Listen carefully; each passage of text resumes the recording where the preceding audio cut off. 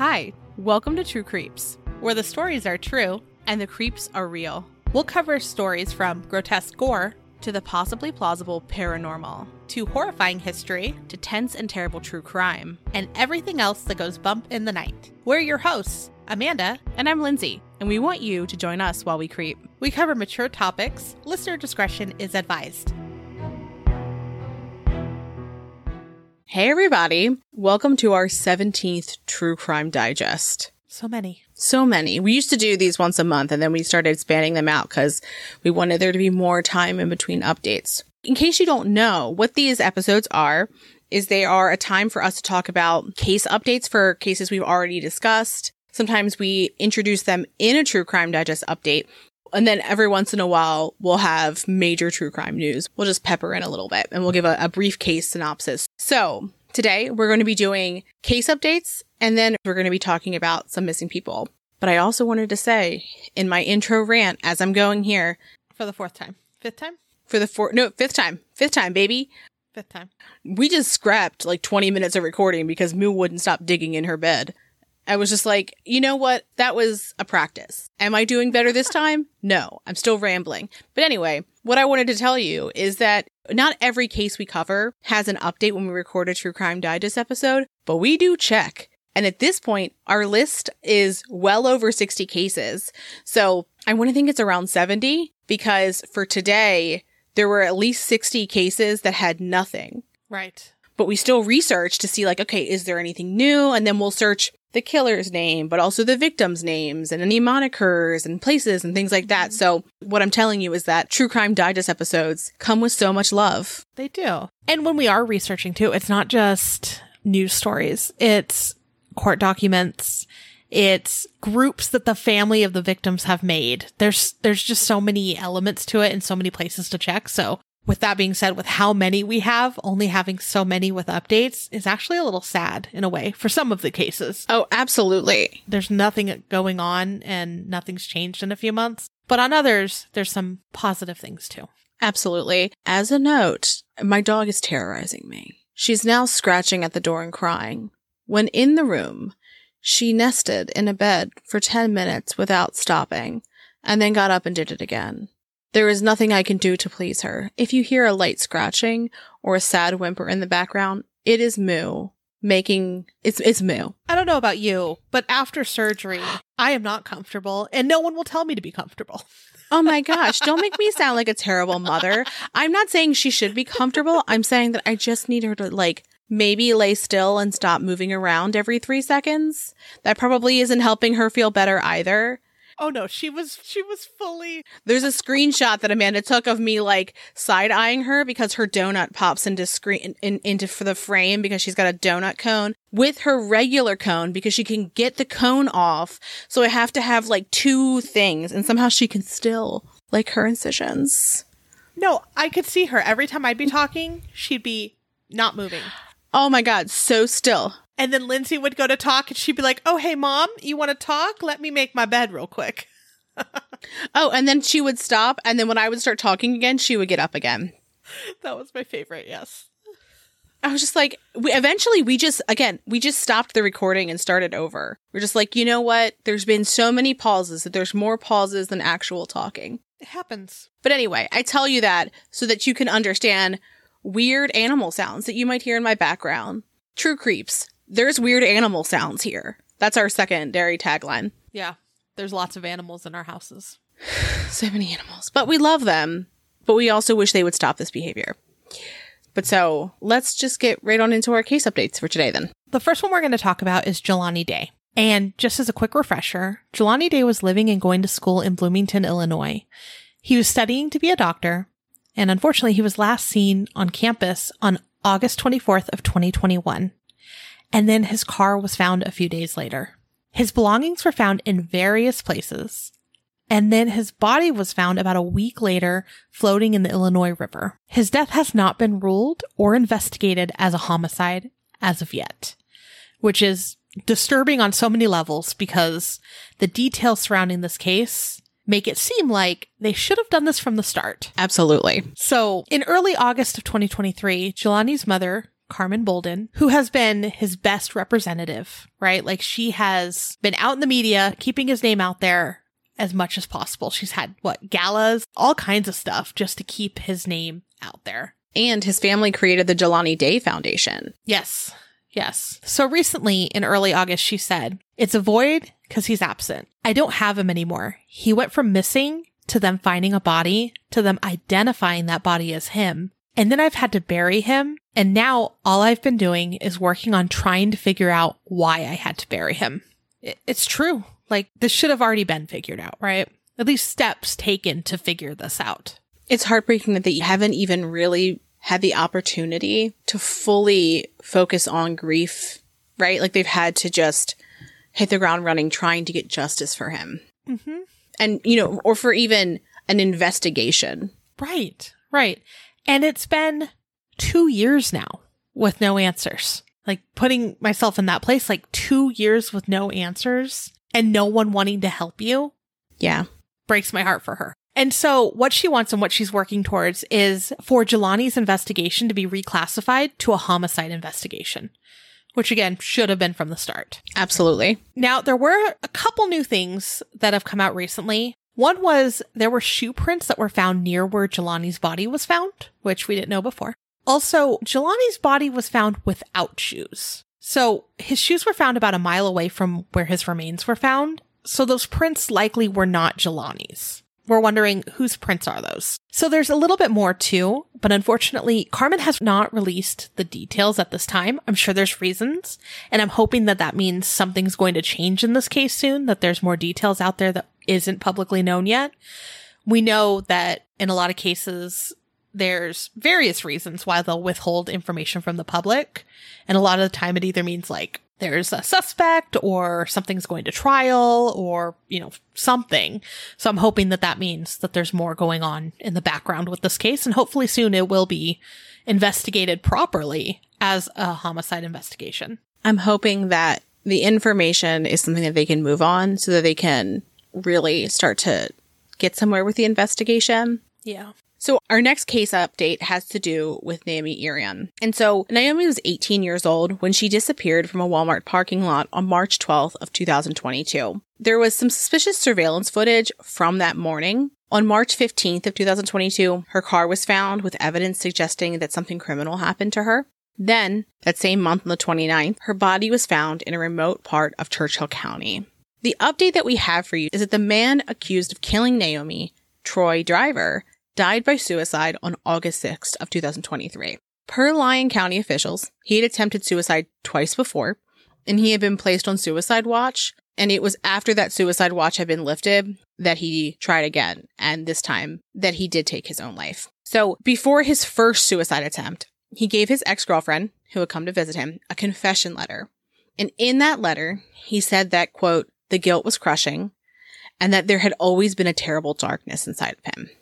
He also said in the letter that he would take his own life before subjecting his family to having to hear what he had done to Naomi. Ugh. Awful.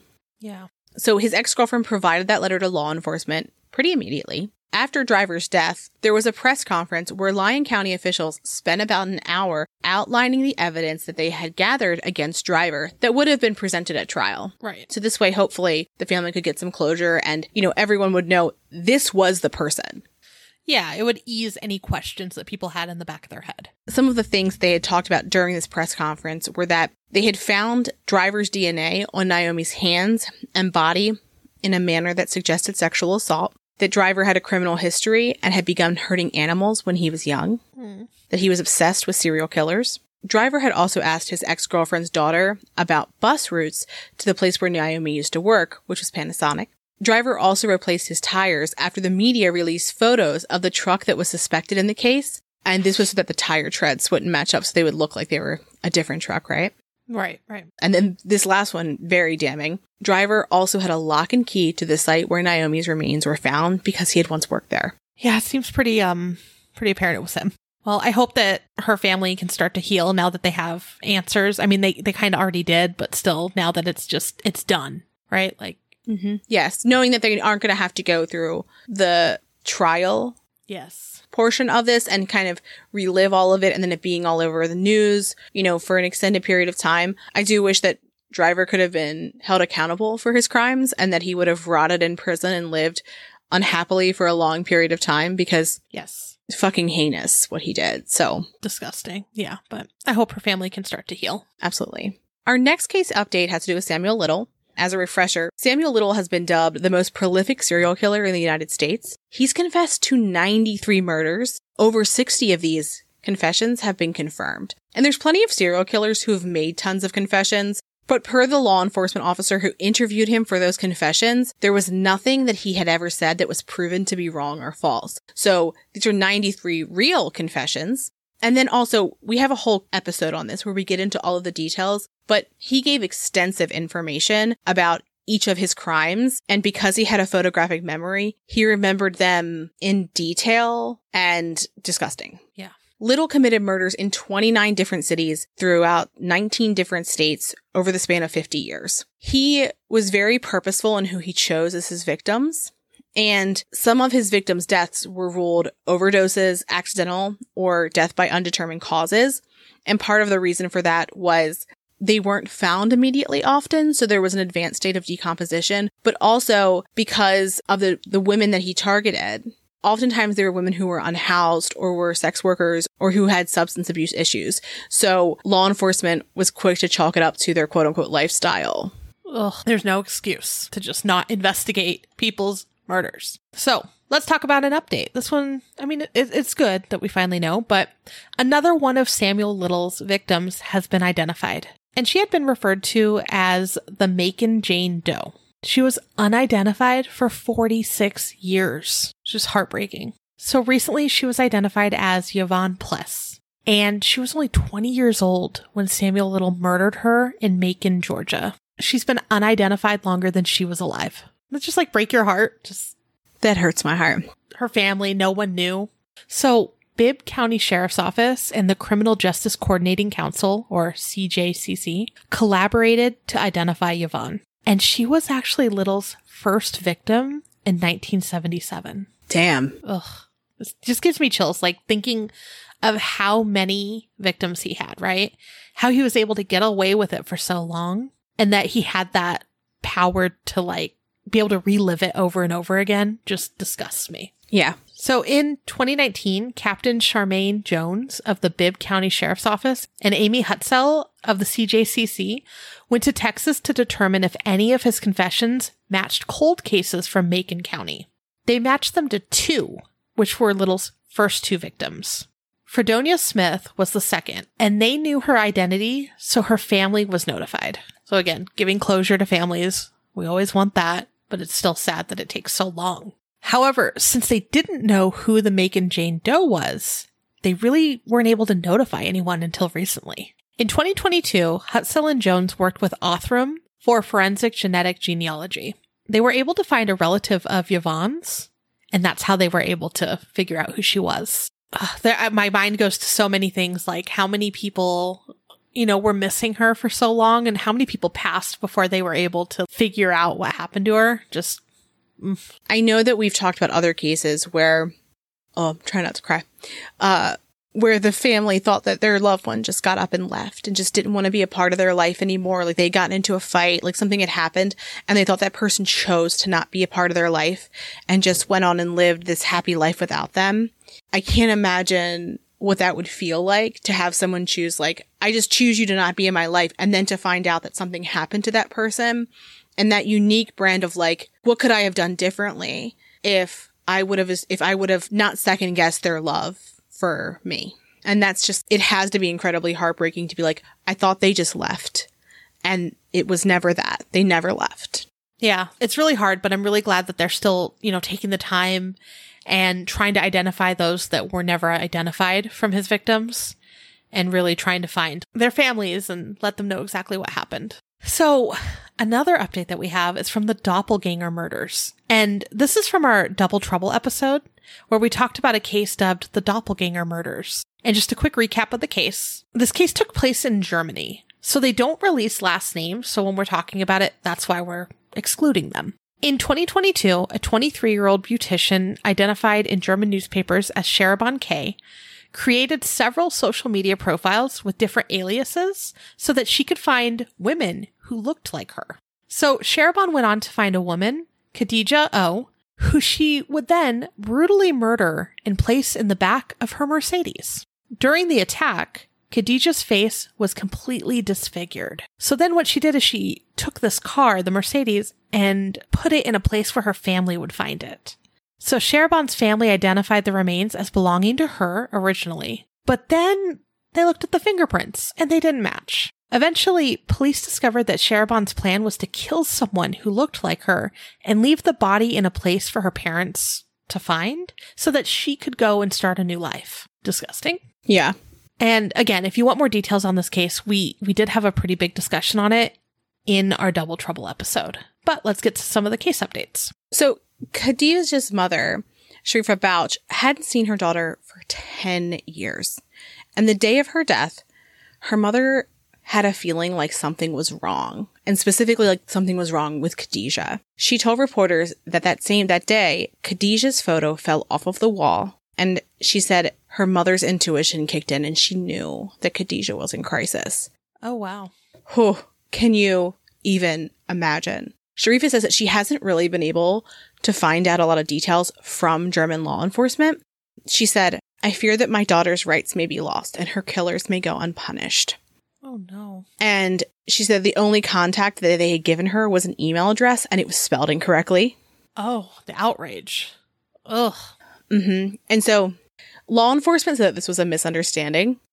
Sharifa has seizures because she had a brain hemorrhage a few years ago. And after she heard this news, she got sicker. And despite this, she still traveled to Germany to try to press them for details. Yeah. But she was having some health complications. And she was like, can you kind of help me figure out where I need to go and a place I can stay and these kinds of things. And they were completely unresponsive to her. And the way that she describes it. And it's heartbreaking that presumably she's in a different country trying to learn about what's going on with her daughter. And she's not getting information that she feels like she needs. Yeah. Losing your child is bad enough. It's even worse to think that there's going to be administrative barriers from a different country in the mix. Yeah, agreed. Yeah, they should be open and helping her. I mean, there's so much with this case that was just insane at the beginning, right? They didn't even know it was her at first. And again, we talked about it before, but you would think that they'd at least have the decency to help her family understand what's going on with the case, right? They know who did it. Ugh, so frustrating. Mm-hmm. And her mother doesn't even know when the trial begins. Khadija's younger sister, Alam Bujima, said she found out about Khadija's death from social media. Oh. And she said that she was the first in her family to learn about the news, and that when she did, she screamed and cried. That is not the way. No, it's not the way. So Sharaban, who is charged with Khadija's murder, has some new charges. She allegedly paid someone to kill one of her relatives a month before Khadija's murder. What? And I wonder, so when we talked about this case initially, she wanted to go start a new life away from her family. I wonder if this is why she wanted to start a new life, because she knew the other shoe was going to drop. Probably. And she was like, they're going to catch me. So I might as well, I need to try to get out of this. So I wonder if that's why she was trying to get away, is because she knew that eventually she would be caught. Woof. That it's just so many layers of awful. Agreed.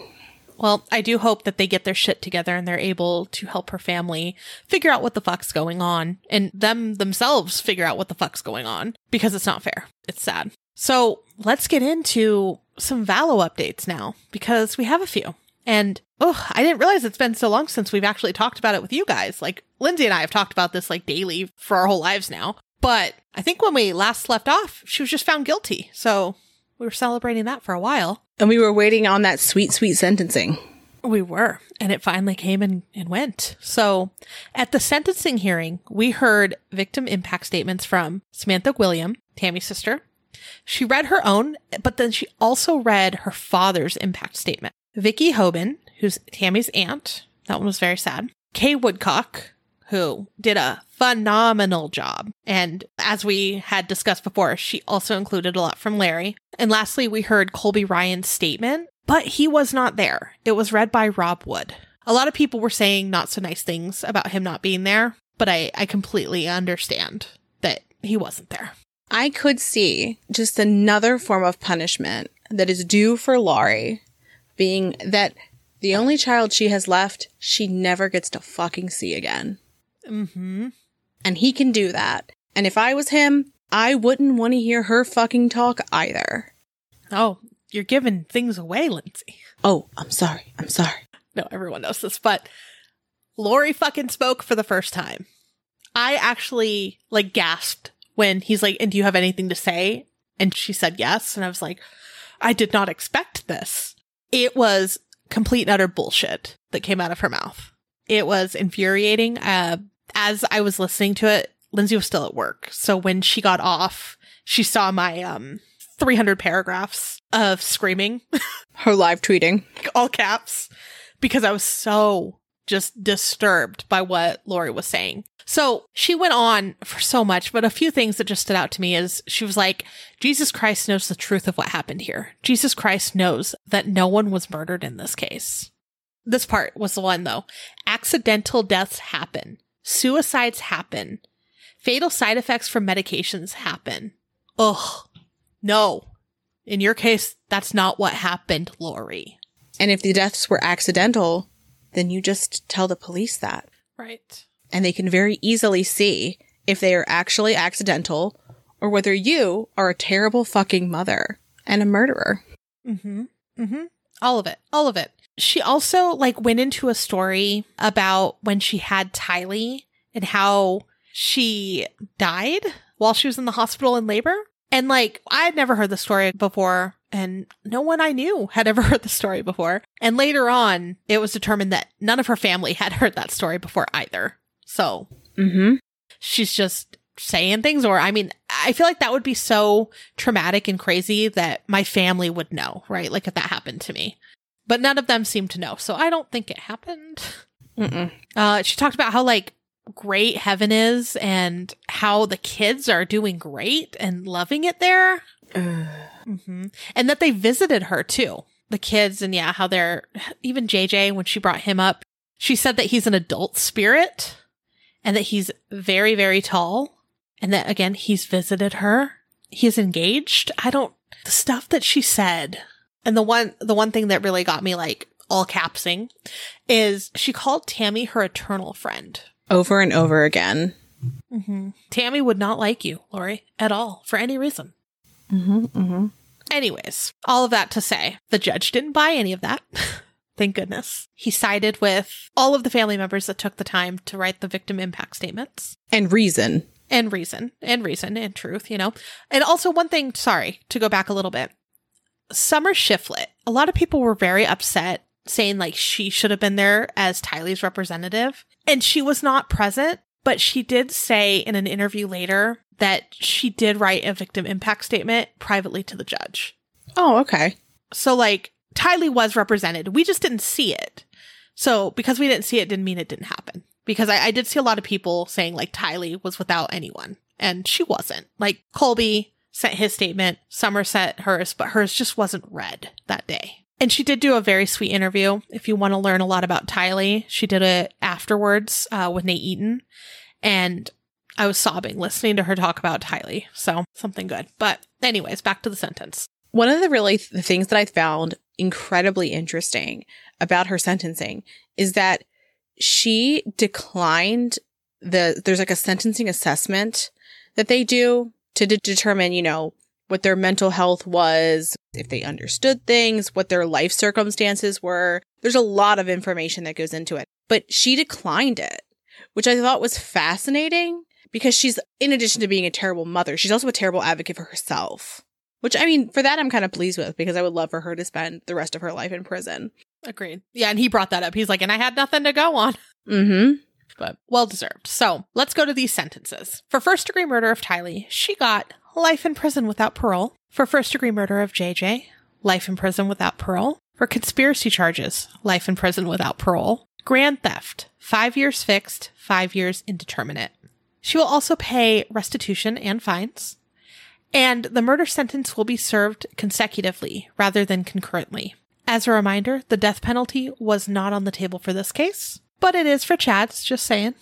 So we'll see when that comes up. We'll obviously be talking about that, but what a sigh. Like, I have never felt so relieved after that sentencing. Mm-hmm. When Judge Boyce was talking, as he started, I was like, oh no, oh no, oh no. Yeah, he really went into it at first where I was like, he's going to let her off. Mm-hmm. He's gonna, and I was so upset. And then finally he, like, little by little, he really built that in a way with a lot of suspense. I think he was trying to show that he was as impartial as he possibly could be and outlined some things that were not just, fuck you, Laurie. I know, but it gave me a heart attack. He eventually did get to there. I know. I guess my point is just that he displayed that he was impartial very well. Yeah, he did a very good job. Everything about it turned out really well. But afterwards, watching all the interviews with, like, Kay and Larry, Samantha did an interview, I want to say. Just, there's a bunch done outside the courthouse. And then, of course, the one with Summer later on that evening. I was so relieved, and I was, like, sobbing, and I was happy, and I was still mad. Like, so many emotions that day. It's a long day. So, of course, after recording, Nate Eaton, a couple days later, posted that he ran into Jim Archibald at a random gas station in Utah. And he told Nate, I believe on Friday, that he had filed an appeal in Laurie's case. So it was a holiday weekend, and officially on Tuesday, the 5th, we found that yes, there has been an appeal filed, which is relatively normal, and we'll keep you updated. Laurie is now going to face charges in Maricopa County, Arizona. And that's going to be for Charles's murder, as well as the alleged attempted murder of Brandon Boudreaux. So the process to extradite her has already started. Love that for her. Love that for her. Mm-hmm. So once they get more details, when she'll be moved over, when, anything is going to start in Arizona, I'm here. So I'm excited to see what they do and if the death penalty will be back on the table here. Are Arizona prisons air conditioned? Not all of them, I don't believe. Oh, I am hoping for her to have to really experience a hot Arizona time in prison. But it's not hot, Amanda. What? Excellent segue right here. Antarctica. Which it's not a case we've covered, but it is a topic we've covered. And there's an interesting little fact that's new. And because we have a whole episode on Antarctica, and we talk about some of the scary creatures there, we simply must tell you about the new animal that has been identified there. It gives me shivers. Oh, it gives me, like, Ugh. full body chills. Like, I literally cringe when I look at it. Yeah. Every single time. I have not gotten used to it, and I don't think I ever will. You shouldn't. And that's because, although it's named the Strawberry Feather Sar, which sounds very whimsical, yeah, it is not, in fact, whimsical. It reminds me of, like, a My Little Ponies character. The name of it? Yes, it does. It's not. It's the opposite. What does it look like? Well, okay. Horrible. When you're looking at articles, they say that it ranges from a purplish color to a dark red, but the photos of it and the videos of it, it's like a light beigey color. I see a red one too. There's a video of it. Ugh. I'm not going to engage in that, honestly. And it has, 10 to 20 arms. And can I tell you, that's a big range. 10 to 20, it means that the minimum amount is also the discretionary amount of arms. Yep. And some of the arms are long and spindly, and the others are tiny and at the bottom. So they're not uniform arms. They're different sizes. It looks like a face hugger. It does. And it can live anywhere from 65 to 6,500 feet in the fucking ocean. It looks like a weird, like, plant in some... Oh, the red one's actually kind of pretty. Mm-hmm. The beige one is nightmares. Yes, it depends on which one you're looking at. Because there's some that just look like this horrible creature that's like an octopus mixed with like a leafy plant palm tree. It looks inexplicably sharp, although it is not sharp. Yeah. Yeah. I don't like it is what I'm telling you. Mm-mm. But that's our levity for this episode is the strawberry feather star. So I talked about it at the top of the episode. Today, we're going to be covering a few different missing people. I wanted to start this missing person section with a reminder of our policy on families, because we do not reach out to victims' families unless they reach out first. Yes. While we may cover cases and talk about individuals and their families, we want to be respectful by not forcibly re-traumatizing them and prying into their lives in ways in which they do not. That being said, if you're a family member of a missing person that we talked about today, or if you have a loved one that has gone missing and you'd like us to cover their case, you can reach out to us on social media, or you can email us at truecreepspod@gmail.com. Yeah. I just want to point that out because we've seen people in the past say, well, did you even reach out to the family? And the answer is no. We do not do that because we are trying to be respectful and forcing them to be a part of a conversation that perhaps they do not want to have with us. That is just the stance that we've chosen to take because that's the way in which we can ethically create true crime content. Yes. Because I feel like a lot of times you hear about people being like, well, I asked the family this, and it's like, they don't owe you information. And in a world of social media, victims' families can share information broadly without having to share it with individual media sources. They can put it on Facebook. Correct. They can make a website. They can do a press release. They can do it in this way. So it just doesn't feel appropriate for us. Correct. Yeah. Yeah. So for each of the cases that we're going to cover today, we're going to be posting photos on our social media. We'll also give a visual description, but a visual description that you are hearing is not very effective. Right.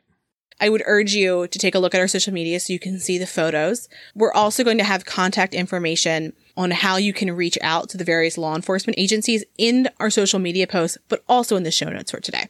We'll talk about it as we talk, but again, the best way to see it is in writing to make sure you're not missing digits or anything like that. Exactly. And just to reiterate, if there is someone that you know is struggling to keep their story out there, let us know because we want to share that too. You know, like if there is someone that kind of like Jelani Day's family that's just trying to get more and more people aware of his situation, right?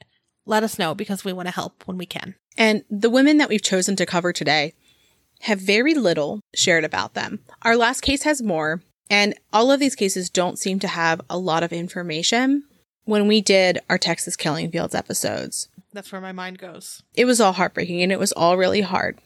But some of the hardest things were reading cases about these women who went missing. And there was 3 lines about them that existed. Yes. Of information, just like day they went missing, day they were born, and like maybe 1 line about circumstances. And that was it. And there was never anything else. And that doesn't mean that the family didn't get more.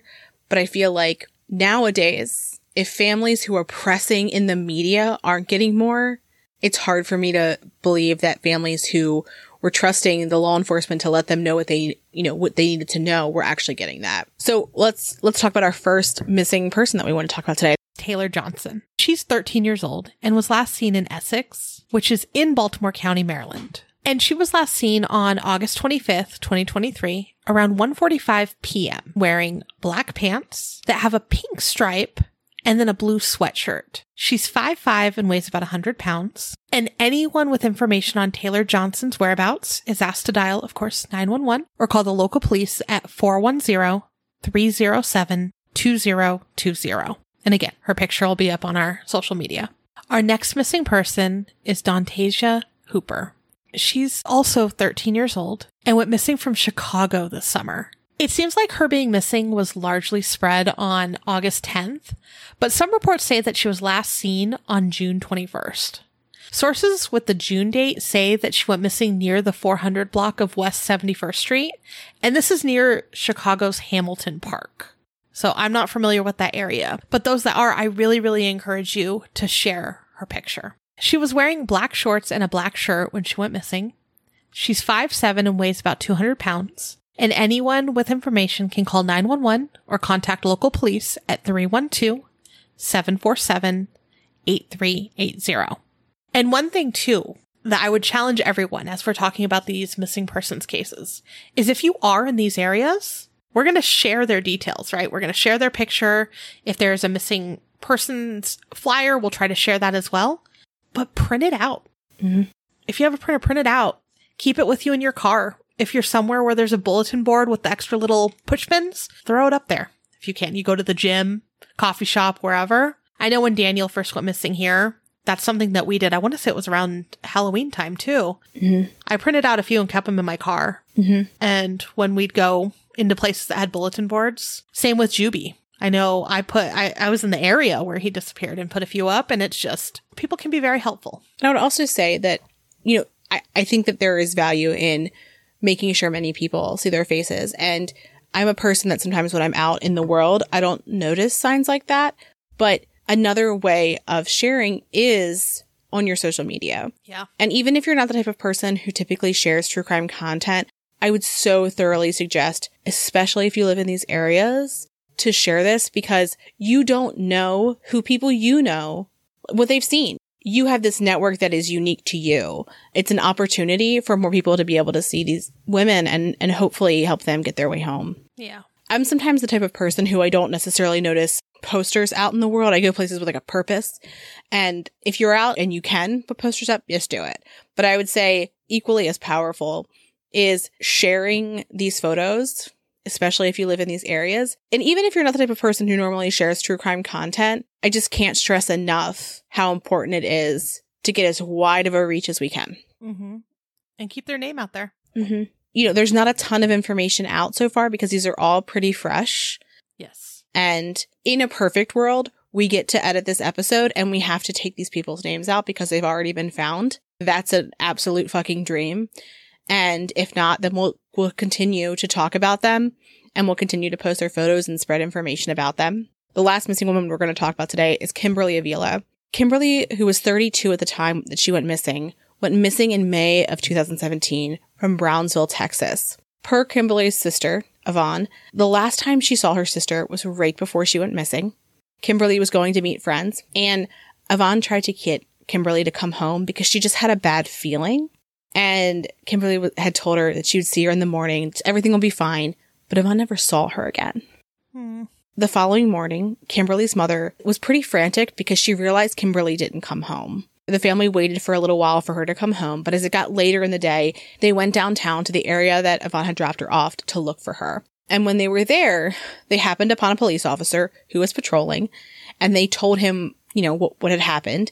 And he told them that they would need to wait until the next day, which was Monday, to talk to a detective. It's heartbreaking that they were like, hey, our family member is missing. And they were like, you should wait until a business day. Fuck that. Absolutely not. So the family spoke with the media and detectives, then started putting up missing persons flyers everywhere they could. The area where Kimberly went missing from had some sex workers that may have seen something, but shortly after her disappearance, there was a sting. So the sex workers that worked in that area were reluctant to talk to law enforcement. Right. Kimberly is a trans woman, and there is an LGBTQIA community organizer, Oscar Lopez, who has helped bring more attention to Kimberly's disappearance. And he said, when someone who is LGBTQ goes missing, it's usually foul play. We think the worst, especially in border communities where machismo and transphobia are rampant. Hurts my heart. Absolutely. The world should not be like that. Absolutely not. In December of 2018, there was a blog post from a journalist who said that his sources had told him that they saw Kimberly arguing with a man, then get shoved into a vehicle. And then that vehicle started driving in the direction of the U.S. and Mexico border. Unfortunately, this didn't lead anywhere. They weren't able to find more information out from this. In 2019, the police had a press conference at the Avila home. They shared that they had received new information from a phone call, but that they needed more people to come forward. And they didn't share what that new information was. As recently as a few months ago, Kimberly's family has said that there's a $10,000 reward for anyone with information. Yvonne has said, we're going to keep pushing it. We're not going to stop. We're not holding back. We miss her a lot. And if anyone knows anything, please just know you can call. That's all we ask. Kimberly's family's been waiting since 2017, for any answers. It's just horrific. And if you have any information about Kimberly, you can call Brownsville, Texas Police Department at 956-548-7000. Oh, the pictures of her family holding her picture. Mm-hmm. They're like wearing shirts with her photo on it. Just makes me tear up. Oh, my heart just hurts for them. And so again, we're going to have photos of everyone on our social media. We'll have information on how to contact law enforcement if you have seen them or you have any information. And that will be both in our show notes and on social media. Yeah. And share the heck out of it. Yes, please. Yeah. It doesn't have to be our post. If you see their missing persons poster somewhere or whatever you have to do to share it is great. Yeah. Share it all the time. Mm-hmm. I know anytime there's anything, like anyone missing in our area, like, yep, I understand, like, now that we've researched and unfortunately, read all these stories of the families that are just like, I just wish someone cared. And like, just knowing how easy it is. I don't care if someone doesn't want to see it. Fuck them. I'd rather the other however many people get it out there. If you don't want to look at the thing I'm posting, feel free to scroll by. Mm-hmm. But worst case scenario, you have seen this photo as you have scrolled by, and your brain might do a thing and go, hey, wait a second, I just saw that kid a week ago. That's our episode for today. But as a reminder, we'll always have the contact info for the various missing persons cases that we've discussed today on our social media. But if you do have any cases that you'd like us to cover, reach out to us on social media, on our website, email us. Our email is truecreepspod@gmail.com. So we're going to pivot a little bit. We have some exciting housekeeping information as well. We're going to talk about our deadlines. Oh, who doesn't love a good fun deadline? Again, we did last episode, and I feel like a teacher, like being like, your deadline's coming up. Make sure to keep up. Don't forget you have this report due. Yeah, exactly. These are fun reports, right? So our deadline for our fall card is coming up, and that is in our Patreon, our Fire Yeti tier. Anyone that's a Fire Yeti or higher gets a fall card, which is uniquely created by us, and we are very stoked about this year's card. The deadline for that is September 15th, which, oh my gosh, how are we already here? How are we in September? I don't know. It's officially spooky season. The day after my birthday, it's spooky season, so we've been there, but still, September is here. There's no denying it. I just can't believe it. My head is still in like the April area, maybe May, maybe. We're end of the year already. My goodness. So another fun thing, and this is really exciting because I've been working on this part all week. Did a photo shoot last night, okay? She did. So we have our spooky basket giveaway coming back for the second year in a row. And it started on September 1st, and it's going to run until Halloween. The basket is valued at over $100 and has lots of fun stuff in it. And I know I said it last episode, like when I shop, I'll be like, one for me, one for Lindsay, one for basket. And funny enough, Lindsay and I bought each other and ourselves one of the items in this basket because we saw it on separate occasions. Yeah, so you'll be triplets together. Triplets, yes. So if you want to check out this basket, it's all over our social media, or you can head to our website, truecreeps.com. There's a contest area where you can see all the deets and the hot goss about it.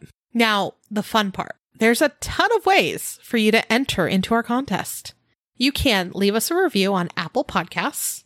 You can become a Patreon, or if you're already in our Patreon, you got an entry. You can tag us in your Instagram stories. That one's pretty easy. Or my favorite one of all, which earns you the most entries, by the way. Yes. You could submit a story for our Podiversary episode that is coming up. Now, our Podiversary episode is coming up in early October. So the cutoff is October 2nd for that entry to count. So we need your story by October 2nd. But that'll earn you the most entries. So, more entries, more spooky stuff. Now, speaking of our Podiversary episode, that's coming up in early October. We'd love for you to share your scary stories with us. Anything that's happened to you or someone you know that's okay with you sending in their story. You can send us a written version or you can send us your lovely voice.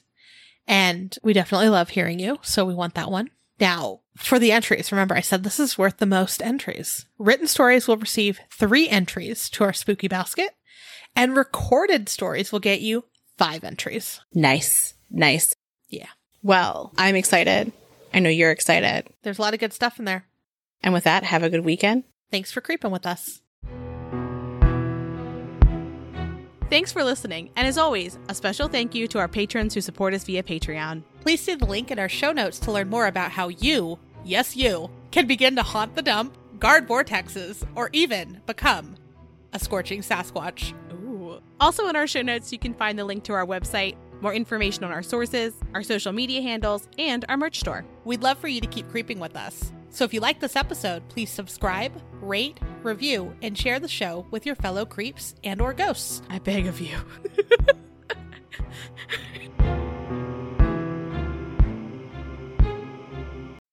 Ben had to call me to yell "Too Fast, Too Furious" into the phone while listening to something. I don't know. But he kept calling, so I was like, something wrong? Also, I'm going to let this fucking gremlin in because she's fucking scratching. Sorry, Loki's parkouring right now. Sorry. Loki bit me when I was saying that. I let her back in because she was crying so pitifully at the door and she's recovering from surgery and I didn't want her upset. And here she fucking goes again. Okay. She's just rearranging the house. It's fine. You know. Maybe you should have arranged it better. I took the blanket out of the situation. That was part of it. Because she's like, I got to get it just so. And I was like, you're done. I had that blanket for me. Just buy her a twin bed. Just for her. I mean, she would still nest. I had a blanket that I brought in just to cover my feet because I didn't feel like wearing socks. And she took it. Like, she dragged it to her bed and was like, this is for me. And I was like, oh, okay. Fuck me, I guess. Like, but anyway. Honestly, how dare you be cold? How fucking dare I think I can have anything cozy for myself? Oh, no, I'm just mad that you were cold. I would do anything to be cold. Oh, Amanda, do you know what I left that? It was 115 yesterday. I had to go. End of August. I had to take her to go get her sutures earlier, and I had a new dress. So I was like, I'm going to wear it. It was a sweater dress with long sleeves. It was thick. You know why? Don't talk to me. I'm pissed. Because when I was out, the high was 71. You know, we might get some wind later, okay? Ooh, some nice hot wind for you. Some nice hot dusty wind. It feels, I'm not even joking, it feels like a blow dryer when it gets windy in the summertime here. Arizona. Yeah. It sounds like a name a little kid would name something, Yeah, you know? It's the opposite of My Little Ponies. One of my friend's kids, there was a spider in their house, and like, they were like, we're nice to spiders. And she named it Jelly Hat. And like, that's just the best name for a spider I've ever heard. Or honestly, anything. And I was like, 10 out of 10. Wasn't Livy's? No. Livy had a spider friend, didn't she? Or what did she name something? Oh, no. Oh, my brother is, we're a spooky family. So he has a massive Halloween spider decor that lives on top of Olivia's playground. That's it. And she used to call spiders Itsy Downs because, the itsy bitsy spiders. Okay. That's what I had in my head. I was like, I know she had a cute name for a spider. She was calling them Itsy Downs, and she went from like loving this song to being terrified of bugs. Like an ant she was like freaking out over. And then she's like looking at her playground. She goes, it's that big Itsy Down. Like, it's a bug. I was like, oh, you don't even need to worry. That's Marty. He sings. He dances. And she goes, why he do that? And well, because he likes to sing and dance. She goes, and she pauses and I go, why do you sing and dance? She was like, but why? Because I like to. And I was like, well, so does he. You could probably dance with him sometime. And she like really considered it. When I saw her parents, like when I walked back into their house, I was like, just so you know, the spider's name's Marty and he's a singer and a dancer. They're like, what are you talking about? They're like, got it. I'd be like, great, thank you. Mm-hmm. We'll keep it going. So Itsy Down and Jelly Hat are the best things. Jelly Hat Itsy Down is the full name, I would imagine. Okay, yeah. That's the proper way to identify a spider. I hope that someone can identify a spider one day and name it Jelly Hat Itsy Down? Yeah, I was going back and forth between which way it should be. But yeah, Jelly Hat Itsy Down. That's the type of spider that I think I'd be okay with. Well, because if you say like a brown spider. No, brown spider. Okay. No, but I'm saying spider comes second. Yes. And Itsy Down equals spider. Yes, okay. So the type. Yep, Jelly Hat Itsy Down. Has to go first. Okay, I could see that. See, that would be a cute character in a My Little Ponies episode. Yeah. See, I was like, that's a kid's book right there. Jelly Hat the Spider. I'd read everything about those adventures. We want someone to write this book for us, and I will read it to my kid.